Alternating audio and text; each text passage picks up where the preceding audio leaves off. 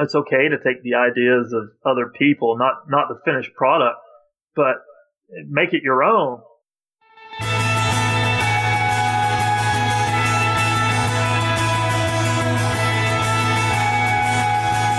Welcome to the Answers from Leadership podcast. I'm your host, Joseph Lalonde. I'm excited to bring you the best and bravest answers from leadership from around the world. Now let's get started. Today's guest on the Answers from Leadership podcast is Adam Kirk Smith. Adam is an entrepreneur, life coach, consultant, and public speaker. His popular blog, asmithblog.com, offers insights on leadership, bravery, and life purpose, among other topics. And he also has a new book, The Bravest You. Adam, what else would you like listeners to know about you? You know, I'd like to give them kind of the backstory to getting a book deal, because it was definitely full of trial and error. We talked about this in the pre-interview.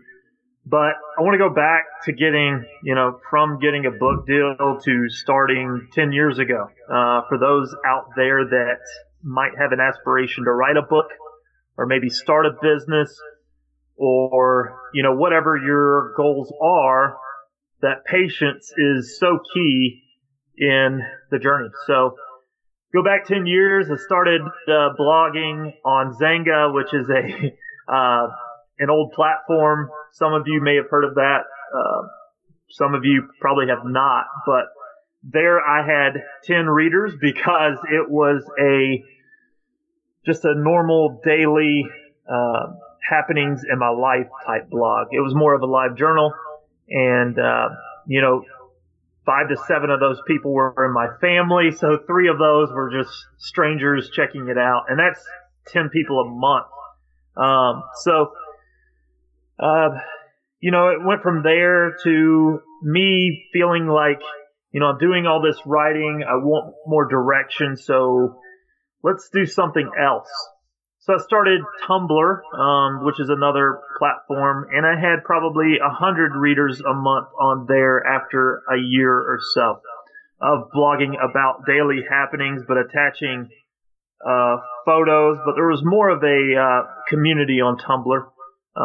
So I was able to build up to 100 or so there. And then even still, I felt like, I want to grow this into something more, because inside myself it was, I want to be an entrepreneur at that point, about 18, 19, 20, somewhere in there. Wanted to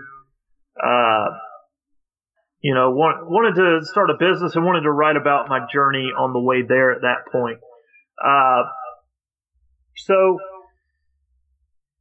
I started blogging about business and more of a self-help and tying my journey to that as well. And so that grew to, 5,000 readers after 3 years or so, and then 2 years or so, 2 more years, I should say, 20 or 30,000, and saw this direction taking where more and more people were looking. And so my advice to anyone out there that's starting a blog or starting a business or starting writing is they may just know me now from my book deal. This book has opened up a bunch of opportunities to do a bunch of interviews, and a lot of people have never heard of me, and that's great. But it took 10 years of writing and perseverance and doing it because I was passionate about it and fun. It was so much fun, and I didn't care that people weren't looking, to persevere with that to get to where I'm at today.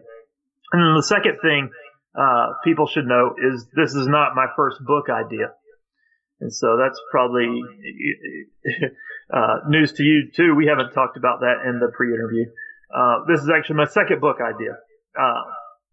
So my first book idea, I was able to find an agent with, because it was decent, but it wasn't edited very much. So we submitted it to, I would say, probably about 100 different publishers, and it rejected by everyone. And so we started with big publishers. Now The Bravest You is being published by Penguin Random House, the biggest publisher.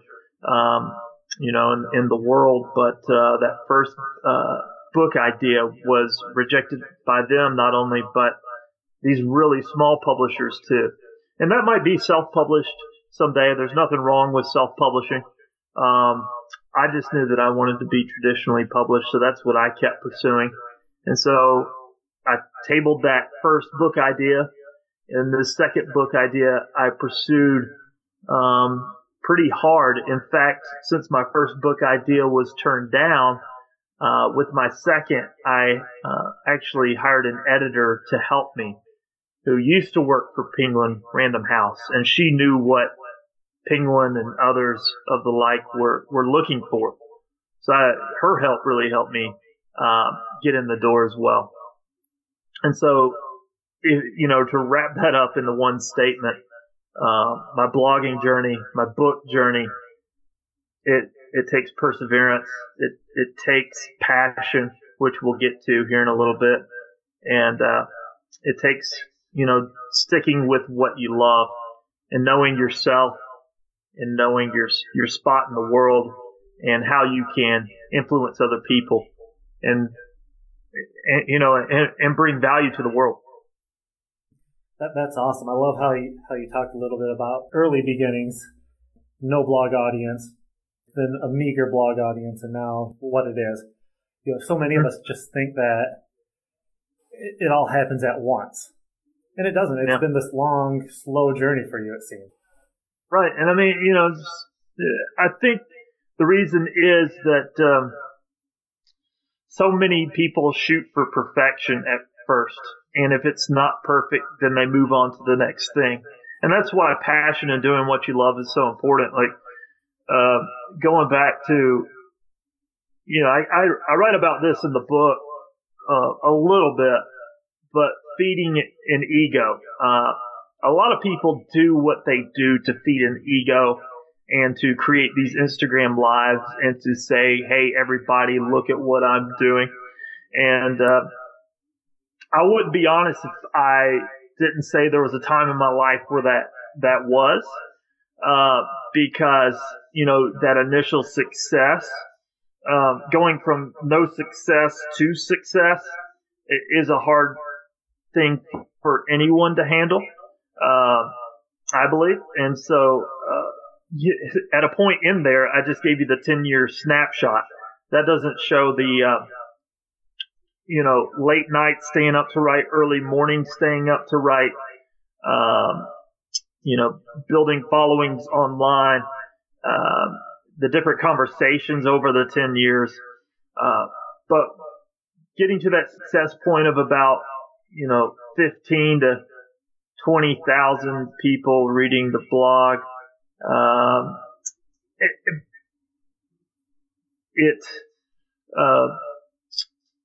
there became a point where there was ego tied to it. Look at me. But what I did is I noticed it and it felt good and stayed there for a little bit, but realized, you know what, I need to step away from this. So there were times along the journey. I stepped away at one point for 1 month. I stepped away at one point for 3 months. And then it came where I stepped away from social media for an entire year. Oh, wow. Because I knew in my heart that there was more. I had lost the love, and I was doing it just to not only to keep an audience going, but for a look at me point. And that it's so important for people to be honest with themselves.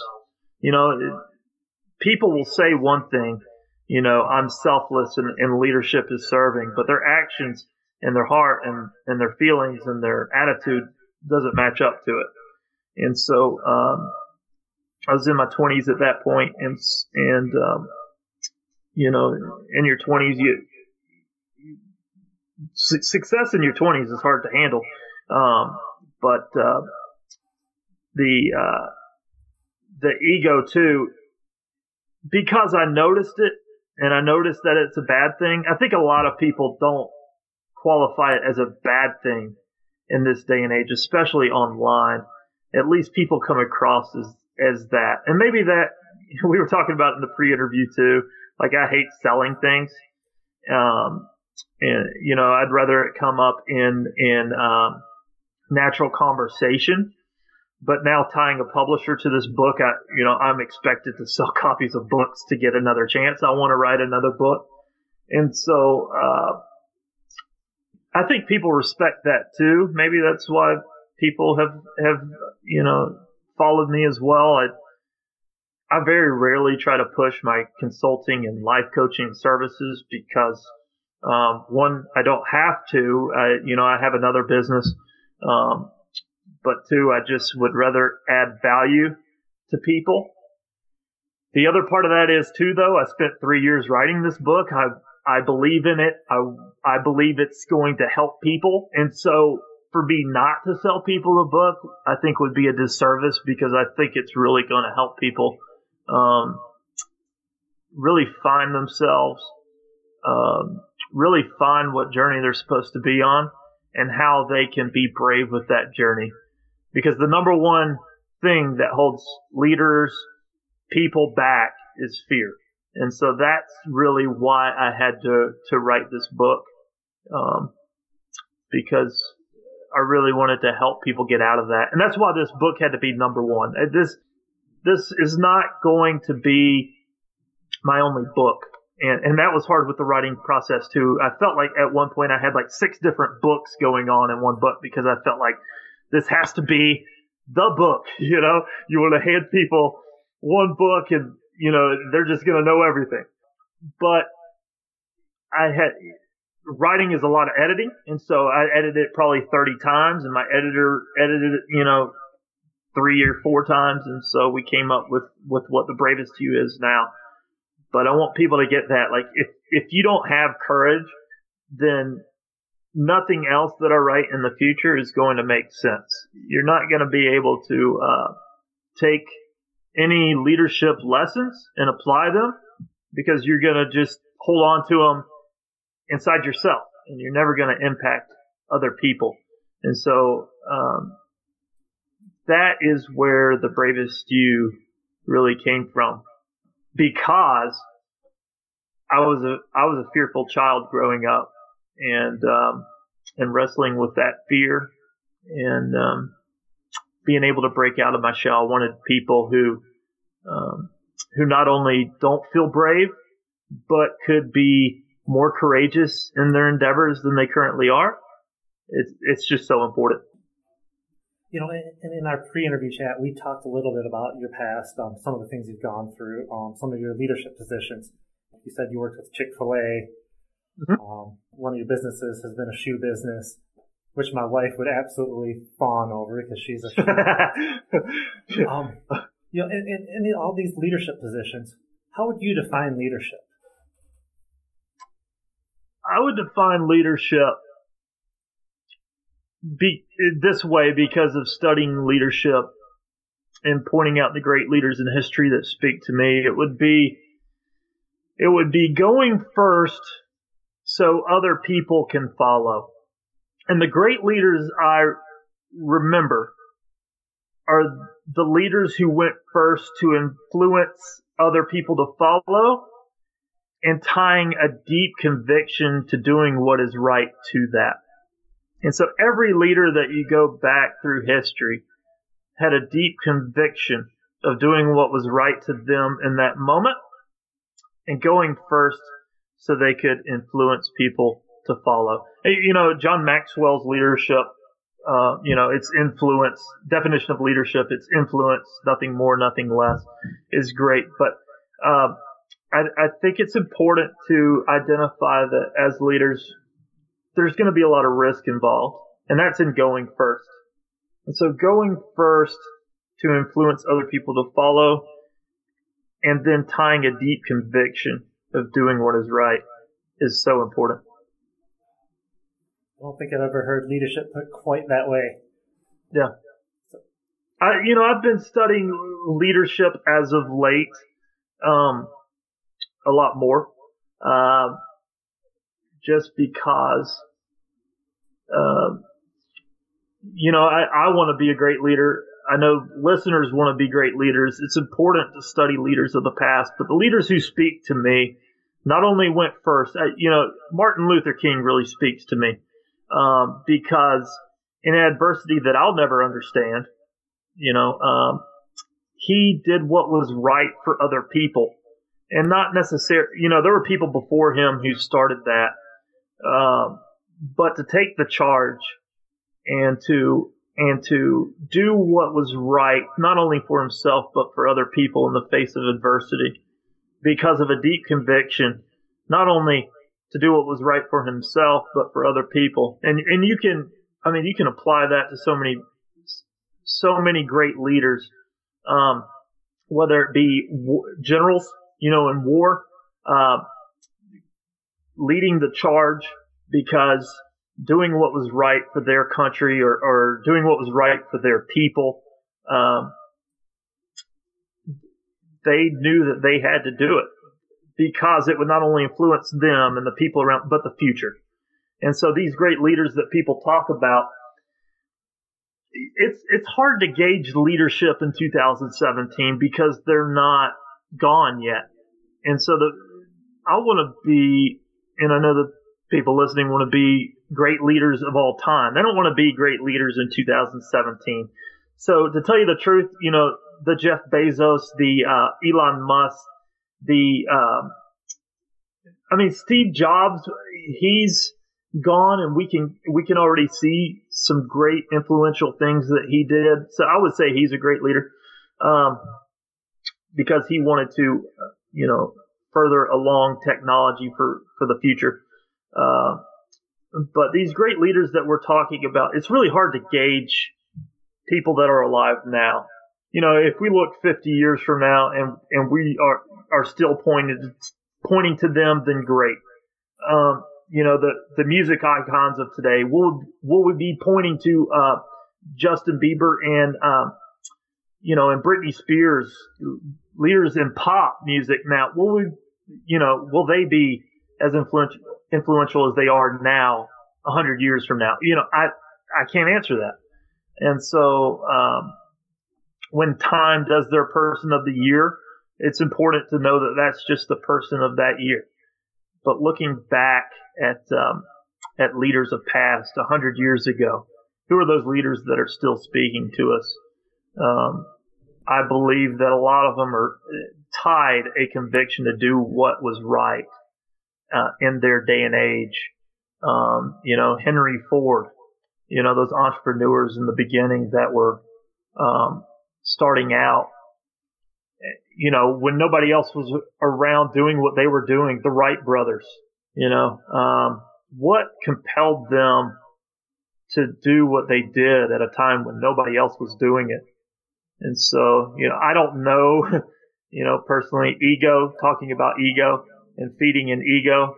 No, I'm not here to judge them from far off, but I have to say that many of them did it to improve quality of life, to do what was right for future generations to come. That's an interesting insight. A lot of times we like to see things in the here and now. We're not willing to look back. Whereas, today's leaders, there's the possibility people won't remember them in 10 years even. Right. Yeah, true leadership stands the test of time. Yep, definitely. And so that's why my definition of leadership is that way. And I think, going back to patience, we'll just have to wait and see who stands the test of time. But, while you're here on earth, do as much as you can to influence as many people. Do what is right. Use your convictions to know where you stand, where your place is in this world. But, self-awareness is a huge buzzword right now, but it's important for that reason. You have to know yourself. And in The Bravest You, my book, there's a lot of exercises to help people find, who they are. Talking about the Wright brothers, owning an aviation company right now would be a huge feat, but it wouldn't be the Wright brothers because they were first. Some people would argue that there were people before the Wright brothers doing that, and they were the ones that were that were publicized for doing it. But Thomas Edison. A lot of ideas are built on. Thomas Edison took much of the research and development from previous people and was the one who came up with the final light bulb. But he didn't have to start from fresh. He took previous ideas and built on them. That's a huge thing that I believe in, as leaders. It's okay to take the ideas of other people, not the finished product, but make it your own. But take these final ideas and not start from scratch because, time is valuable. As leaders know, it's so valuable. And so what truths, what principles do we know to remain true that are solid, that stand the test of time? What are those principles that work time and time again instead of recreating the wheel?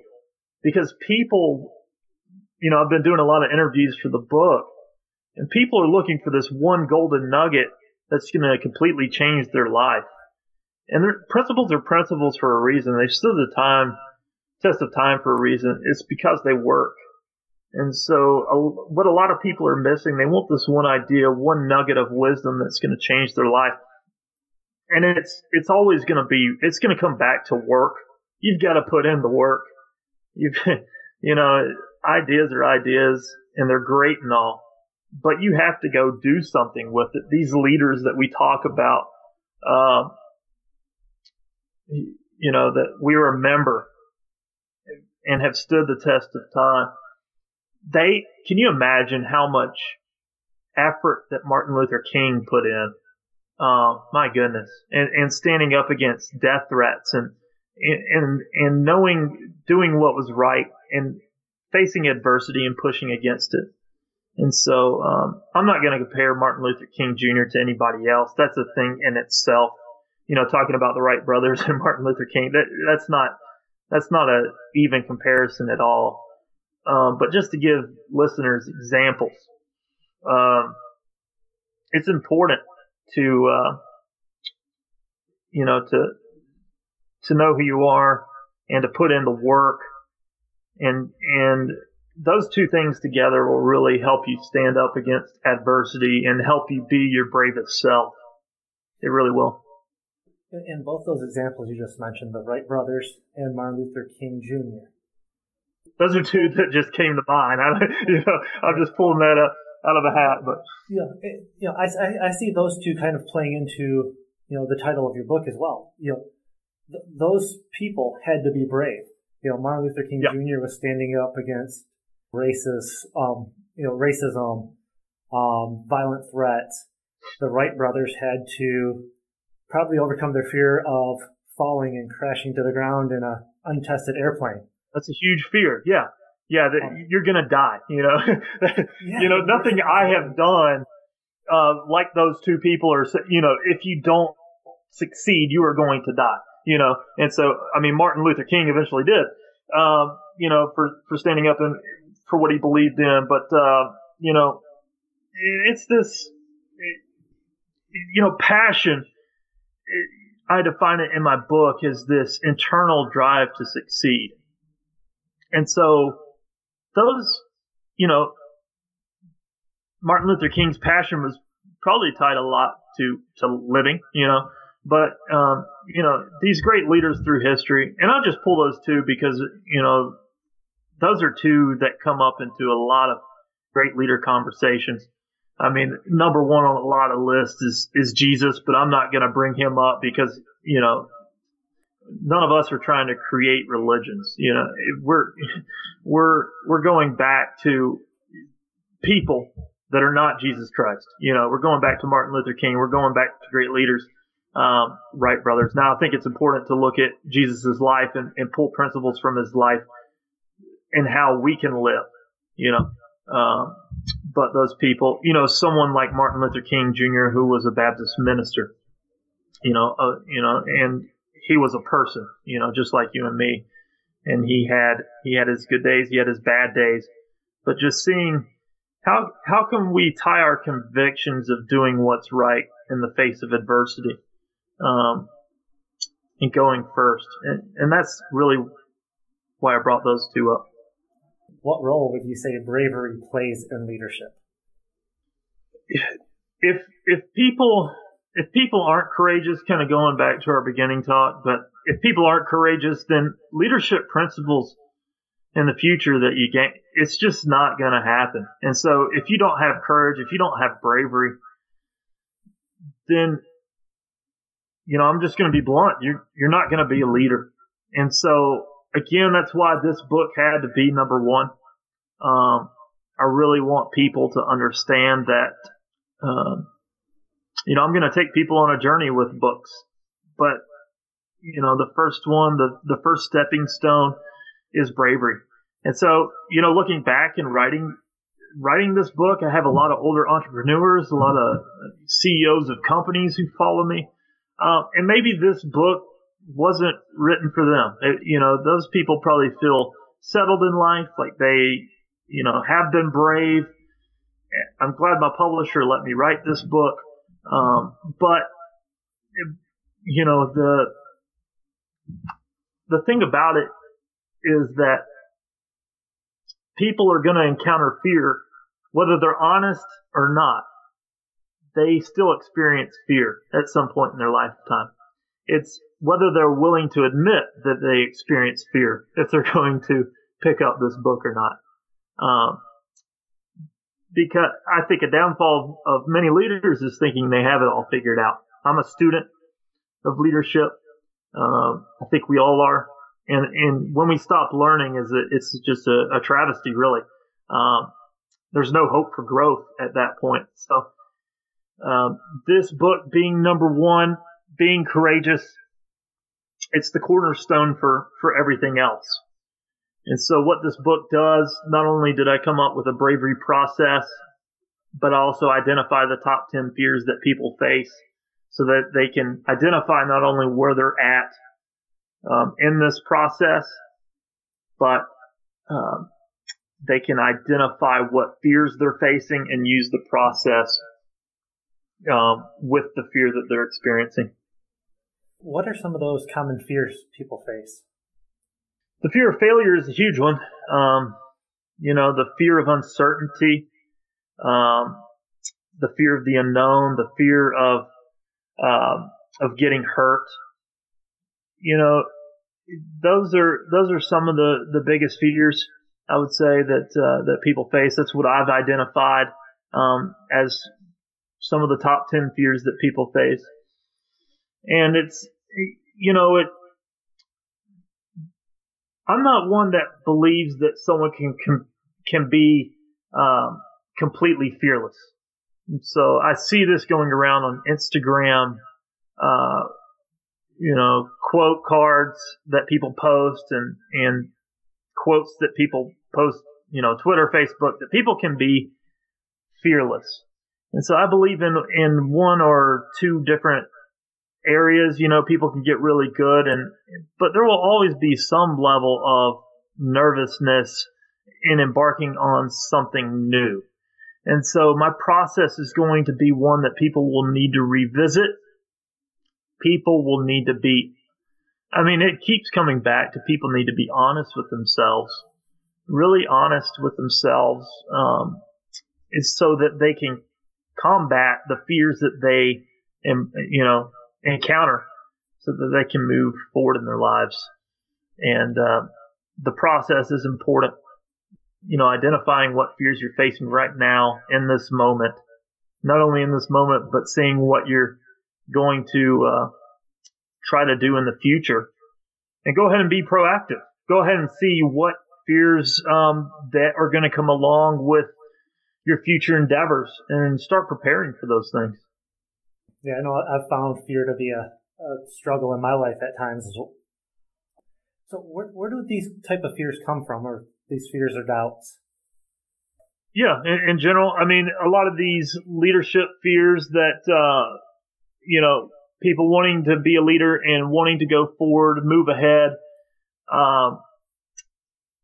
that self-doubt comes from a wrong perception of ourselves and too much of a importance placed on what other people think of us. If I had to narrow it down, my whole book talks about fear, but if I had to say where doubt comes from, those would be the two things, ourselves and then what other people think of us. A lot of times it's the fear of what other people think,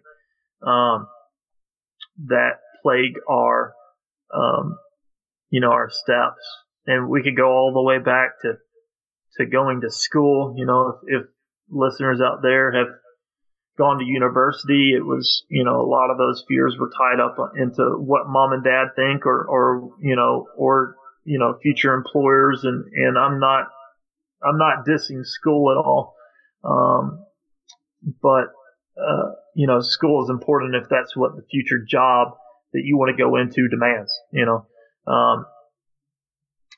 but so there's that. What will other people think of us goes all the way back to that. And then, maybe in your 20s, you were trying to pick what job that you thought would supply the biggest income. That's what people do.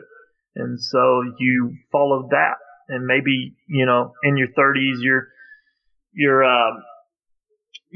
settled into that, but you're 10 years in and your fear is leaving that job that you've been with for 10 years now. And you have no idea, how you got to where you're at, and you're miserable. And so now your fear is the unknown, and you're contemplating whether finding a new job or not. And, but you have a family now, and,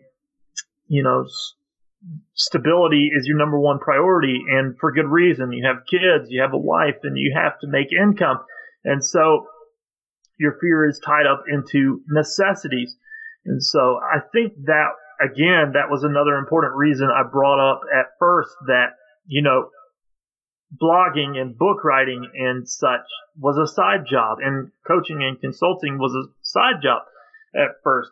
And it's grown into something that now is, better income than what my first source of income was. But it takes patience, 10 years of putting in the work for myself, many more years than that. And so, it's important to remember that it's never too late to make a change. For those people in your 18s, 18 to 25 right now is a huge moment in your life where you can make, a lot of decisions based on your freedom. If you don't have a family yet, some of you do. And the reason why I don't like one size fits all advice is because people are coming from all different walks. People are encountering different circumstances. If you have a ton of debt, that's one thing. If you have a family, that's another. If you don't, then you have freedom to do a little bit more. It's just honest in the way things are. But if you're at that point where you don't have a lot of things that demand your attention, I refrain from using holding you down. If you have a family, using negative talk around that, because having a family is a beautiful thing. But that demand your attention. It's, are your ideas more important than your fears? And so if you're at that crossroad and you have these huge ideas and you're going to make a way for them to work, a way to put time into those things on the side. Whether it's staying up later or waking up earlier, or, it really demands how serious you are about turning your ideas into something that's fruitful for you. And you don't have to turn every idea into a business. You can work on those ideas on the side just because you love them. My stepdad is a good example of this. He sold real estate back in the 80s. I believe it was 70s or 80s. But on the side, he was pursuing art. He's an artist. He still is an artist now. He's in his 70s now, but he still paints every day because he loves it. And, he sells some paintings here and there. Um, but, he pursued it throughout because he loves to paint. And so, he has made a good income off of painting. But he turned it into that, and he didn't always he makes a good income now, from painting. But again, he's in his 70s and he didn't always have that. So it's, what brings you fulfillment, what brings you joy. It's important to remember to have fun in life. Because if I'm honest, a lot of my early 20s was put my head down and work. And, I missed out on a lot of opportunities to influence other people during that time in my life to build relationships because all I did was work. And the popular motto right now is to put your head down and work. And if you just put your head down and work all the time, you're going to miss out on a lot of beautiful opportunities to impact people along the way. And so it's a balance. It's definitely a balance. I want to loop back to something. You said that there's a process. Yep. You said there's a process. You said there's a bravery process. Mm-hmm. Can you expand on that a little bit? Absolutely. That's kind of the heart of the book. So, that took me, it took me 6 months to come up with the idea. But when I say 3 years of research and writing to come up with the book, that research was a lot of conversations, with coaching and consulting people, those conversations there, and just different, entrepreneurs along the way, artists, people who work on a team. Not everybody's meant to be an entrepreneur, and that is perfect. Again, that goes back to why it's so important to know yourself. But it starts out, the bravery process starts out with complacency, but it can flip between the second step, which is inspiration, because it's different for everybody. For me and many people that I talk to, it starts out with complacency. That's the idea that I landed on, that it starts with complacency, because more people than not have been complacent for many years. If I'm honest, we talked about me being with Chick-fil-A for 10 years. A lot of that time with them was me hiding. And so, I was complacent for a really long time. And so, because in my heart, I knew I wanted to do my own thing, but I kept making excuses as to why I couldn't. And so, I pursued writing on the side of that. I did. But I wasn't building a business off of it. And so that's just my personal opinion. If you want to, again, if you want to work for a team, not go out on your own, that's fine too, but you still need bravery. So complacency is how it starts out, and then inspiration or an idea comes to you. And so that could come in many forms. It could be huge ideas. It could be smaller ideas, but the next initial step in this process is going to always be fear. You come up with this idea and you tell yourself all the reasons you can't instead of all the reasons you can. That's just the way our mindsets work. We're programmed to see the negative in things before we see the positive. People that have a positive mindset have worked against that grain and have trained themselves to see positive. All right. So, I don't have the research handy and what, to point people to that, but, we're flawed beings, human beings. And so, that's why leadership is so intentional. You're not just coming out, born, and grow up and become a great leader. Leaders listening, that reading books and gaining knowledge from other people, having conversations, living life full of trial and error, is a huge part of learning where you stand in life, and knowing what your certain core values, beliefs are. If you don't have faith, it's it's a little bit different for you. But after the inspiration or idea and fear, an important statistic on fear, by the way, I want to throw a stat in here.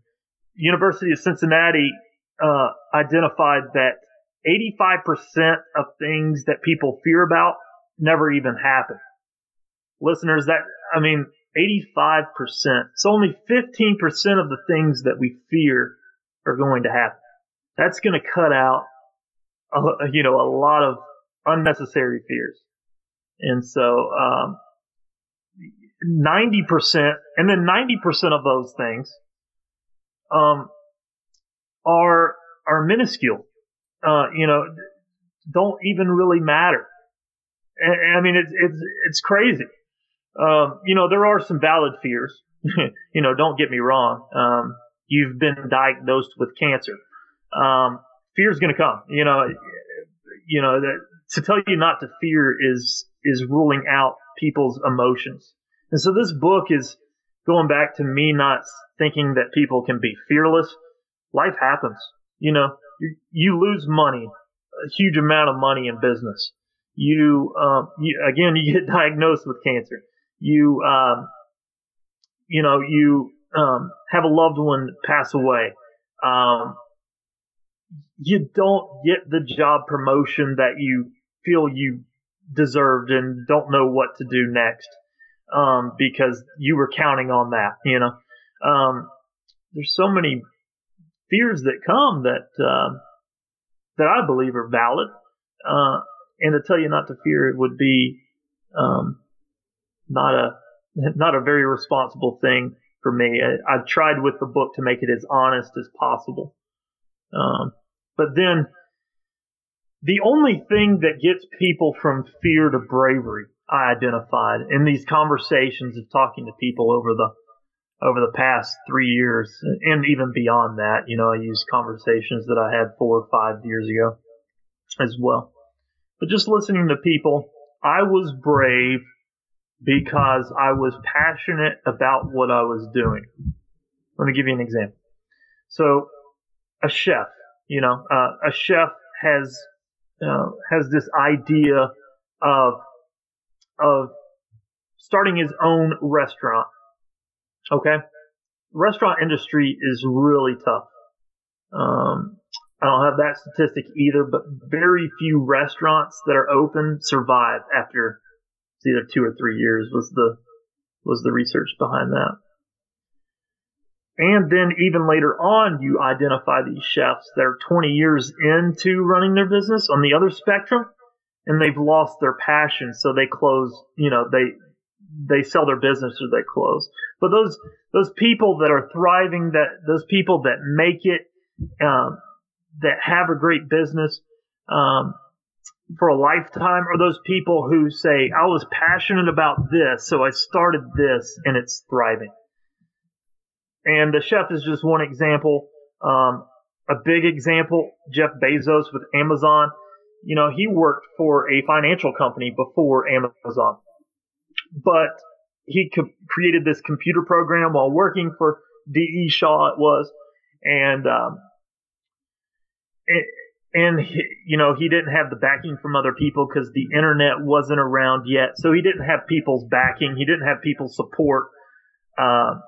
So he left to start his, work for another company who would support him in his endeavors, and eventually created this computer program that we see Amazon is today.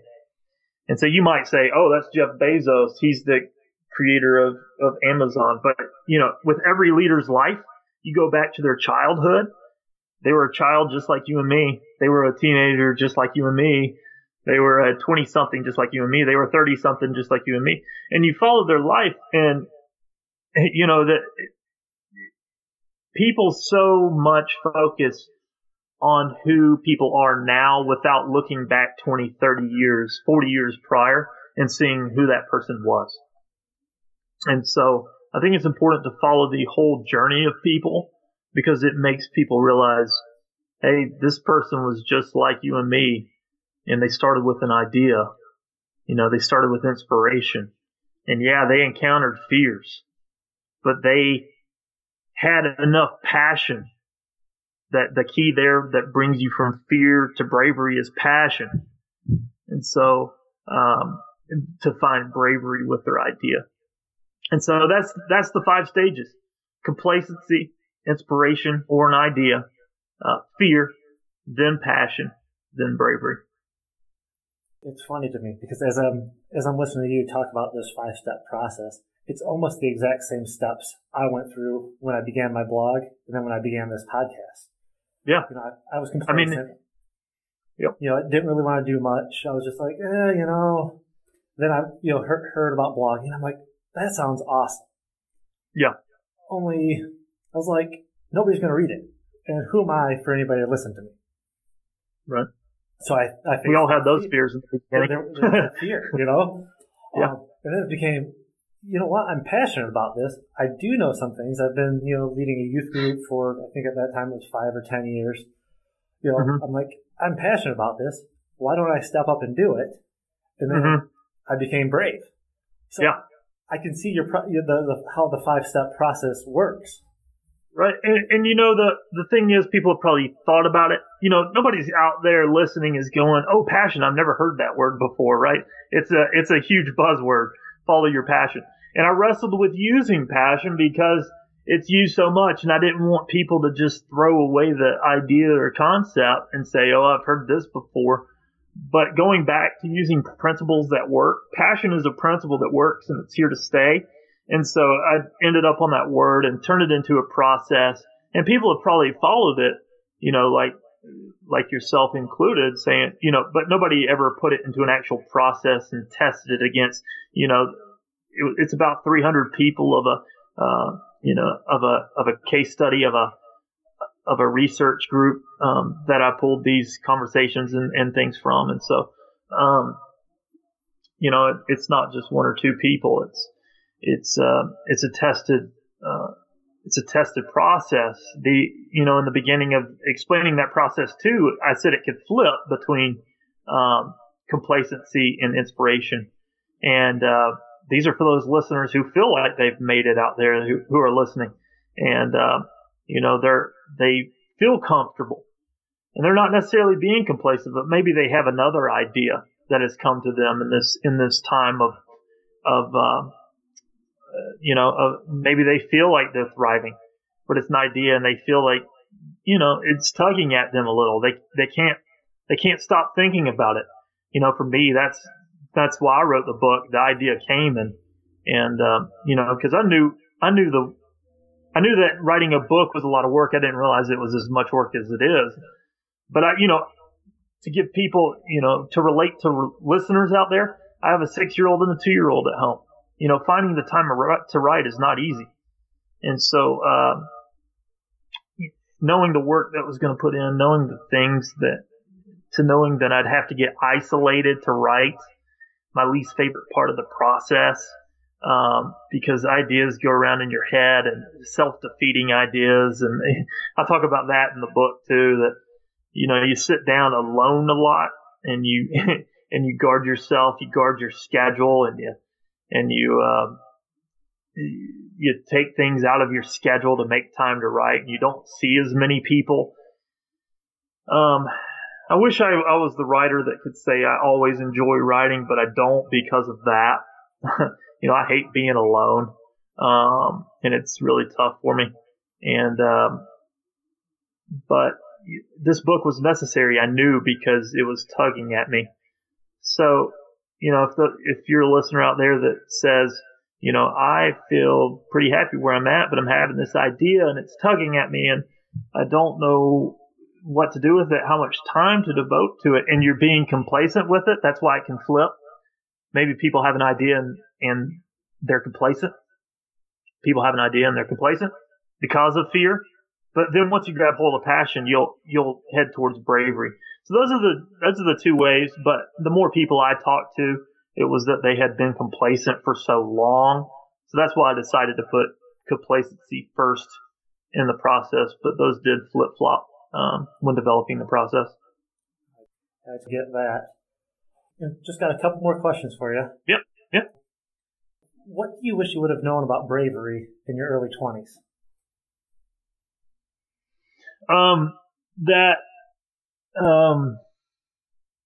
That that it's okay. Let me start this with, I don't believe in failing. I believe failure is a lesson to find success in the future. So I don't view I don't actually like the word failure. But that it's okay to make mistakes while you're searching for your idea of success. Because the education system, the way it sets you up is, make A's, right? Make A's. You're a success if you make A's. If you make D's and F's, you are a failure. And that all we are, we're taught that from kindergarten, first grade on, right? So you're in your early 20s, and in your whole lifetime up to your early 20s, you've been taught that if you don't make a perfect, you're less than ideal.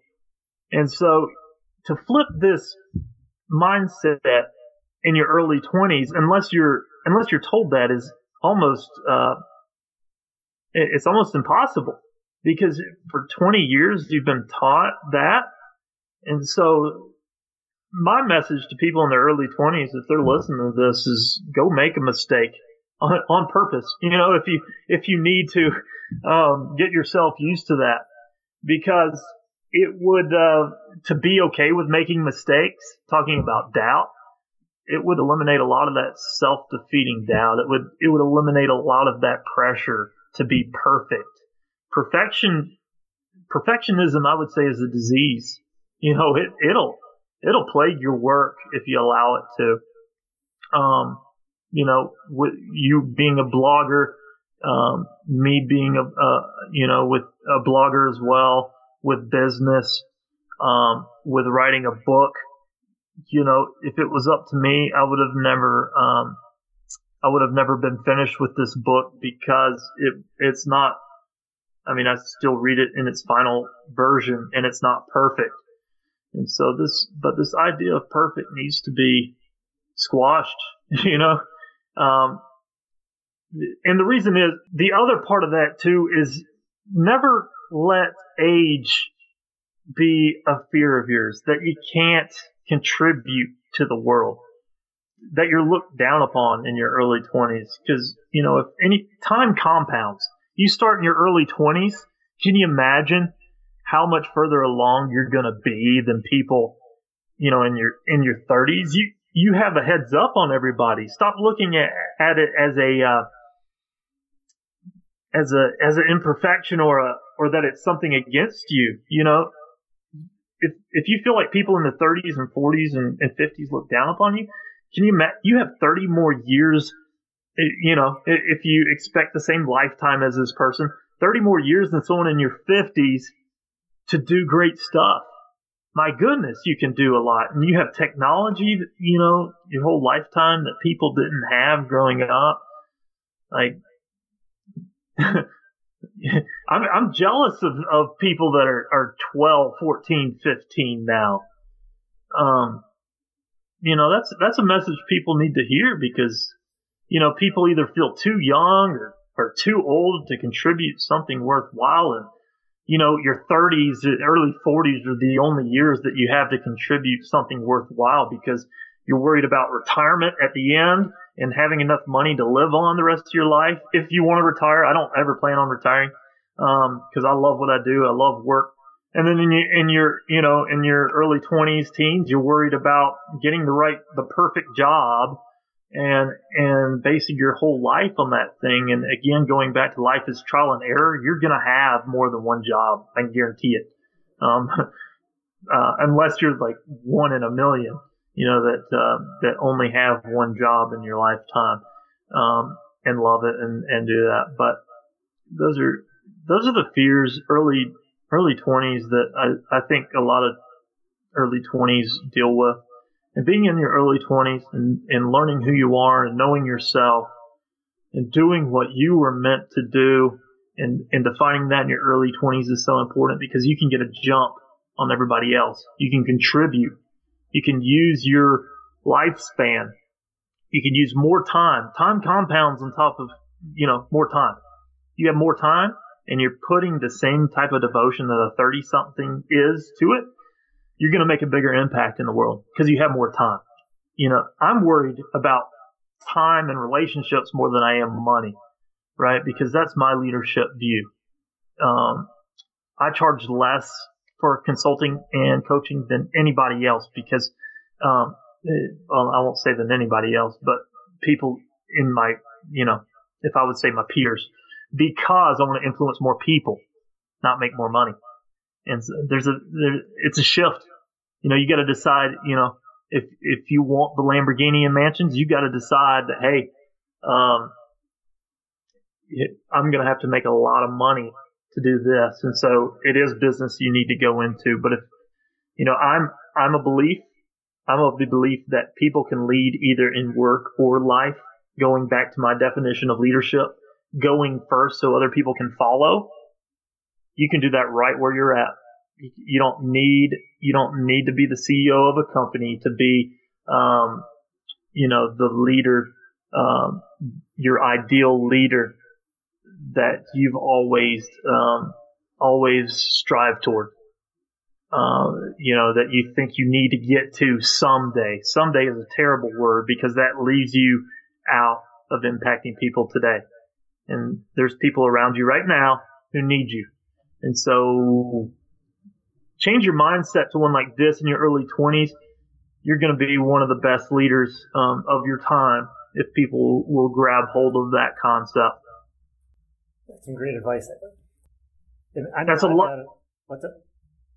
And all my answers are long because I feel I want listeners to make sure that they're getting the whole part of it. Because if I just say the reason behind why I think is more important than my one sentence answer. And so all of it together I feel is important. So I feel like I have to explain it. And I'm passionate about the subject, so, that's why all my answers are long, but, I want to help people bring as much value as I can. No, I appreciate that because, a lot of these questions, if you only go one sentence or two sentences deep, you don't get the answer people need. So I'm really appreciative of the deep answers you have given to the listeners today. Sure. And I know I've gotten a lot out of this conversation, and I know my listeners will. If they did and wanted to connect with you online, how would they do that? asmithblog.com is my home base. asmithblog on all social media channels. But to find out more about the book, go to bravestyou.com. That's the easiest way to tell you. Bravest You. So the book title without the BravestyYou.com. And that's where you find out. Pretty much every retailer is going to carry the book. But right now, so bravestyou.com will have all the details on where you can get the book, or you can just go to Amazon and type in The Bravest You, and order it there. I hope it changes your life. I think it will. I worked long and hard on it to make sure that there's value there. And reach out to me at adam@asmithblog.com once you read the book. I'd love to hear what your thoughts are and what you're up to. Well, Adam, it's been a pleasure. Thank you so much for being on the show. Absolutely. Thanks for having me. I enjoyed it. There's a lot to take in on episode 39 of the Answers from Leadership podcast. Adam delivered big time as he shared the 5-step process to bravery. Looking back over the years, I see how this process was working in my life. From starting a blog to creating a podcast and to the process of writing Real Leadership. Each step was a part of the process to creating the new work. Do you see the process working in your life? Let me know by sending me an email at joe@jmwallone.com. If you'd like the show notes for today's episode, easily shareable quotes, or a link to Adam's book, The Bravest You, go to jmwallone.com/039. I'll have everything linked up for you. Until next time, continue to lead well.